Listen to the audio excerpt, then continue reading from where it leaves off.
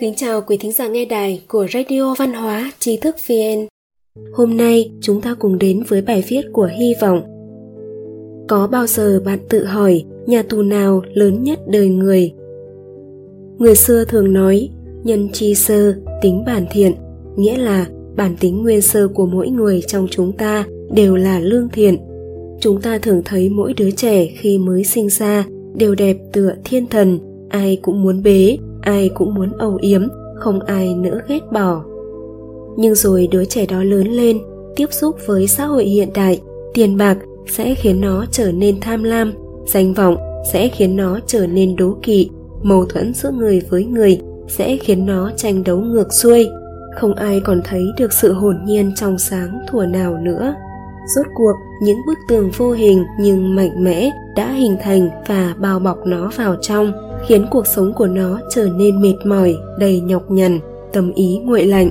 Có những lúc nó cũng muốn bứt khỏi hiện thực, nhưng người ta một khi đã ở giữa dòng rồi thì sẽ bị cuốn theo, không còn có thể tự chủ được nữa. Ngày tháng qua đi, cuộc đời của nó cũng không bạc. Nó dành dụm được tiền, mua được nhà, lập gia thất, nhưng rồi càng có được thì nó lại càng sợ mất đi, càng sở hữu thì nó lại càng truy cầu thêm nữa. Cuộc sống mệt mỏi cứ tiếp nối, để lại cho nó một cơ thể già yếu. Đến khi nằm trên giường bệnh rồi, nó mới có thể tĩnh tâm lại, suy nghĩ về quá khứ và chợt nhận ra rằng cả đời mình nó vẫn luôn bị nhốt trong những bức tường vô hình do nội tâm của mình tạo ra. Một nhà tù mà chẳng mấy ai có thể thoát được. Nhưng lúc này nó đã sắp lìa đời. Liệu có bao nhiêu người trong chúng ta như nó, phấn đấu ngược xuôi để rồi nhận lại là bệnh tật và sự cô đơn? Người xưa có câu, cao ốc ngàn san, đêm nằm ngủ cũng không quá 2 mét, ruộng tốt vạn khoảnh, ngày ăn cũng không quá 3 bữa. Sống thiện lương, thuận trời, thuận đất, giữ gìn đạo đức thì mới không phải tranh đấu ngược xuôi.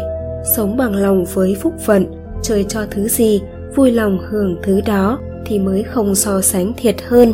Sống biết giữ gìn đạo đức, xã hội thuận hòa thì mới có cảnh nhà nhà không cần khóa cửa. Lão Tử giảng, chi túc, hằng túc hỷ.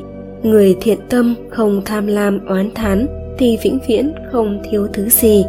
Biết đủ thì người nghèo khổ cũng vui, không biết đủ thì người giàu sang cũng u buồn. Nhà tù lớn nhất của một người chính là nội tâm của người ấy. Quý thính giả có thể truy cập vào trang web tri thức vn.org hoặc tải ứng dụng mobile Tri Thức VN để đọc được nhiều bài viết của chúng tôi hơn. Một lần nữa, xin cảm ơn quý vị đã đồng hành cùng Tri Thức VN. Đừng quên nhấn subscribe, đăng ký kênh của chúng tôi và để lại lời bình luận ở bên dưới. Xin chào và hẹn gặp lại!